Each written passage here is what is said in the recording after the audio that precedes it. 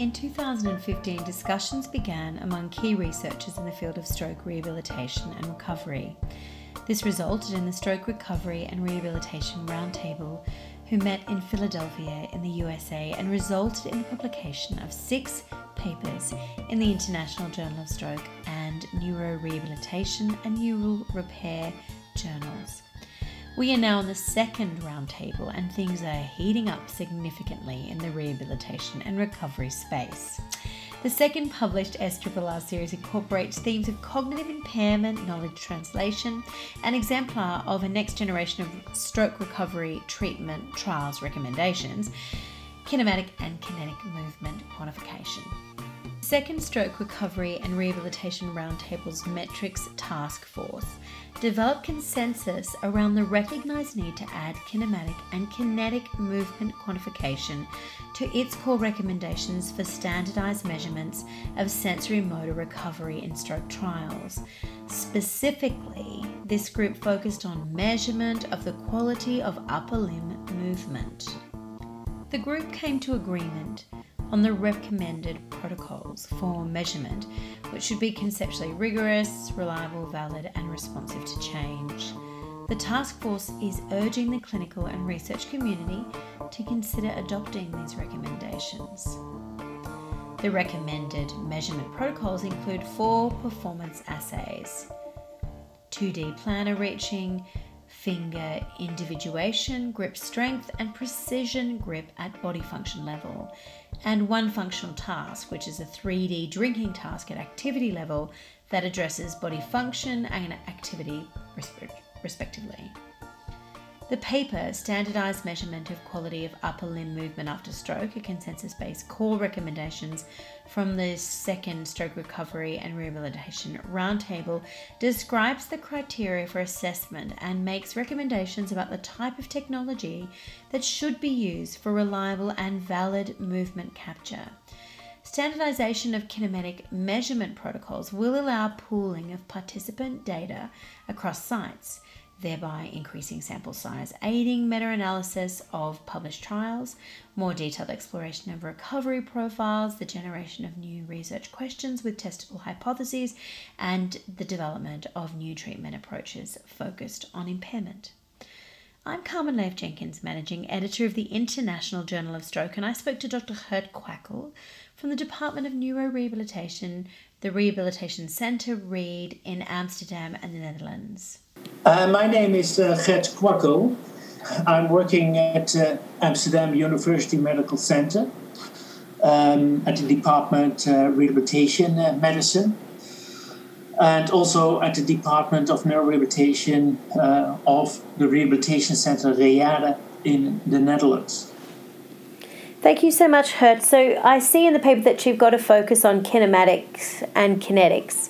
And I was wondering if before we begin, you could actually describe the difference between the two.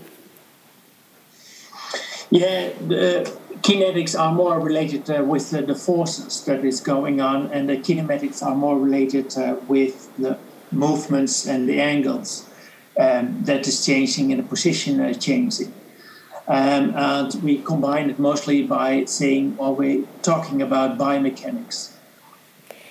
And that's interesting. So how do you then connect it to the movements that relate to the upper limb on the quality of movement, I guess, in a person post-stroke, which I suspect is what you're looking at next. And I guess then we can also move into some of the recommendations that your group has made in terms of these definitions. Yeah, there's an important question. The reason why we're doing this is that we are not able to measure quality of movements just by clinical outcomes. And every time when patients are improving with, for example, the upper limb, you may ask where I'm looking at in this recovery. Is this something to do with behavioral restitution and true neurological repair? Or is this something related with that patients are better able to compensate for their deficits and using the end effectors in a different way? And both are probably going on when patients are recovering. But it's really important to distinguish and to delineate these two from each other in order to understand what patients exactly learn when they show motor improvement and upper limb improvement after stroke. So in order to measure quality of movement, then you need kinetics, kinematics, longitudinally, and with that, then you are able to understand what's really true neurological repair and what is really driven by learning compensation strategies in this patient. So how do you test the quality of movement? We're testing the quality of movement, and this is not a consensus on. For example, there are more than 150 different metrics used in the literature, and there are more than 250 papers published in the past. So if we like to measure quality of movement in terms of behavioral restitution and using compensation strategies, then it's important to say, okay, these are performance assays for measuring true neurological repair, and these are the tests that we are asking patients in order to measure functional recovery. And so what we did, we first gave a lot of definitions. What is motor control, what is behavioral restitution, and what is compensation, and what is motor control. And subsequently, we divide 4 different behavioral assays in order to test true neurological repair and recovery in the sense of recovery of neurological impairment.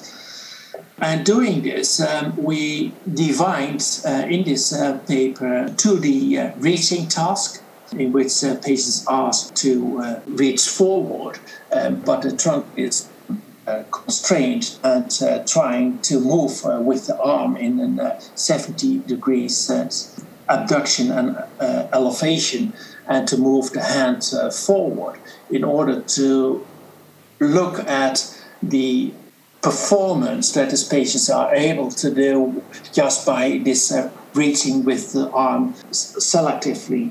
And subsequently, we defined the finger interfluation in order to test how patients are able to selectively activate the different fingers as reflection also for this corticospinal integrity. And we do ask in this 2 behavioral performance assay also the grip strength and the pinch strength by using a dynamometer. And we standardize this in order to be sure that everybody is doing in the same way. And subsequently, at activity level, we defined a drinking task. And this drinking task in which patients have to perform a drinking task with a unilateral arm at the unilateral side and doing this in a number of repetitions in order to see how patients are compensating during this drinking task. So what would you identify as a key message of the metric group? At least there's an urgent need to measure quality of movement of stroke recovery rehabilitation trials, to understand what patients exactly learn and how to improve their upper limb capacity early post-stroke. And for this, we recommend to use these 2D reaching assays, finger interfluation, pinch, and grip strength, longitudinally in order to understand what patients exactly learn, in terms of behavioral restitution, and also to use this functional task in a repeated longitudinal way to understand how the end effectors are used in a different way when doing this standardized task. We recommend to do this next to the clinical outcomes, because these clinical outcomes are not able to capture these behavioral assays and to capture the quality of movement. And I think this is important for the bioengineers in order to better understand what patients learn for better designing robotics. And at this moment, we know that upper limb robotics, for example, is not really influencing neural repair. And in fact, there's no evidence at this moment that there's any interaction between exercise therapy and this neural repair. We have to show this, and this is also important for people who are interested in brain reorganization and brain imaging, in order to understand what does it mean when we observe longitudinal changes, for example in fMRI, in relation with neural repair, or is this just reflecting something with using compensation strategies? So I think this core set, in line with the first consensus meeting in which we recommend a couple of clinical outcomes, should go together in repeated measurement designs in which patients are longitudinally followed at fixed times post-stroke in order to understand how recovery occurs in stroke patients.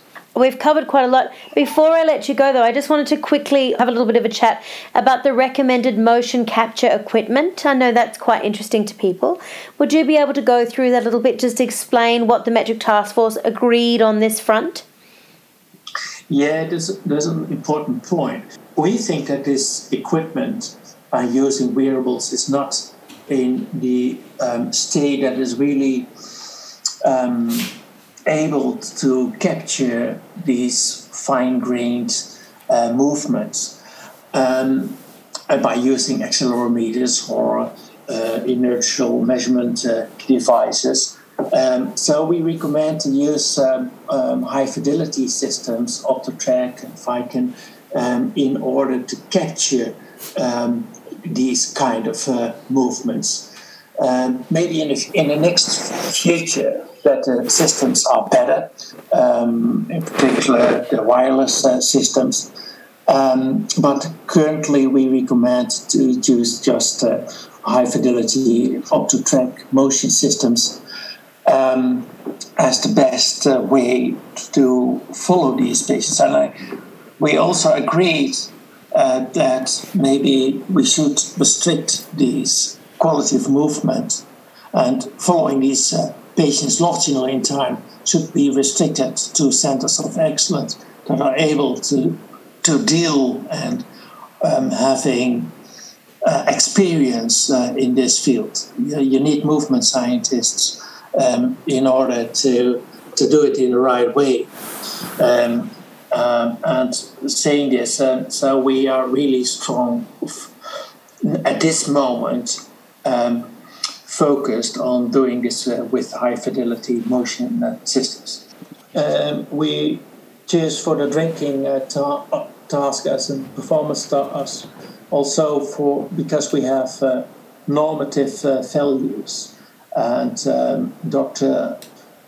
Alt Murphy did investigate this drinking task very intensively and published a lot about this. And so we have normative values for the right and the left arm, and also for different age groups. And this is published online on the International Journal of Stroke as well. We put also online the definitions that we are using for motor control, for quality of movement, what we understand, and for behavioral recovery, and the factors and so on. Excellent. So online we have also a lot of additional information that is going on, and also at the timing of using these quality of measurements post-stroke in line with the clinical outcomes, which we had consensus on in the first round of this recovery and rehabilitation round the table task force. You've been listening to a podcast interview with Carmen Leif-Jenkins, Managing Editor of the International Journal of Stroke, and Dr. Gert Kwakkel from the Department of Neurorehabilitation, Rehabilitation Centre Riyadh in Amsterdam, the Netherlands, speaking about the paper's standardised measurement of quality of upper limb movement after stroke, which is a consensus-based core recommendations from the second Stroke Recovery and Rehabilitation Roundtable, which is a part of a set of 5 papers published in the International Journal of Stroke and Neurorehabilitation and Neural Repair on the SRRR2 series, each with an accompanying podcast. The International Journal of Stroke is the flagship publication of the World Stroke Organization.